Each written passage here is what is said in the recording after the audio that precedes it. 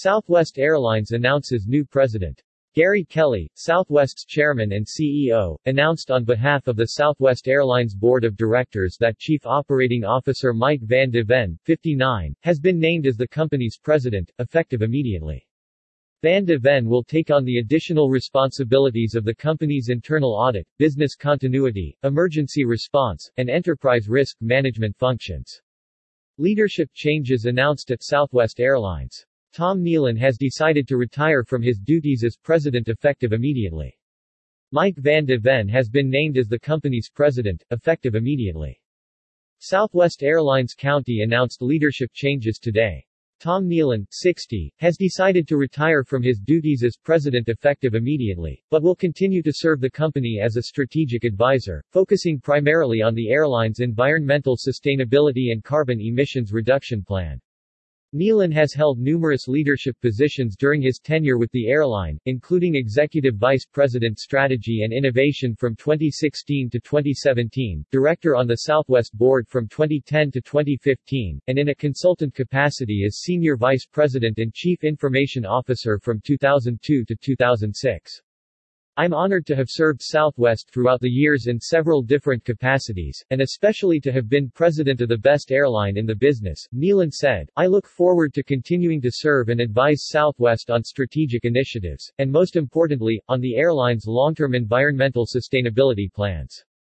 Gary Kelly, Southwest's chairman and CEO, announced on behalf of the Southwest Airlines Board of Directors that Chief Operating Officer Mike Van de Ven, 59, has been named as the company's president, effective immediately.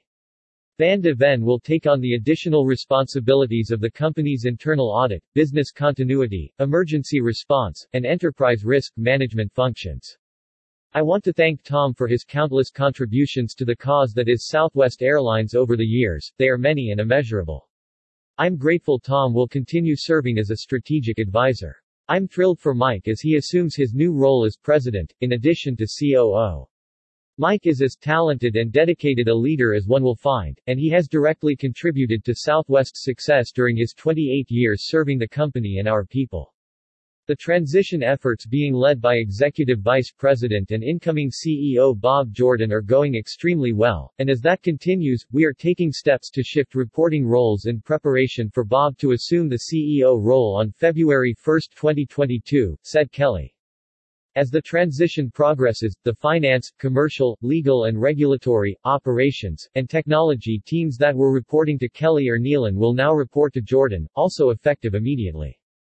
On behalf of the Board of Directors, I'd like to thank Tom for his nearly 5-year tenure as president and more than 15 years of service to our Southwest Airlines employees, customers, shareholders, and the communities we serve, said Southwest Airlines-led Director William Cunningham. We are extremely proud to have such a talented and robust leadership bench at Southwest Airlines, and are delighted with the announcement of Mike Van de Ven as Tom's successor.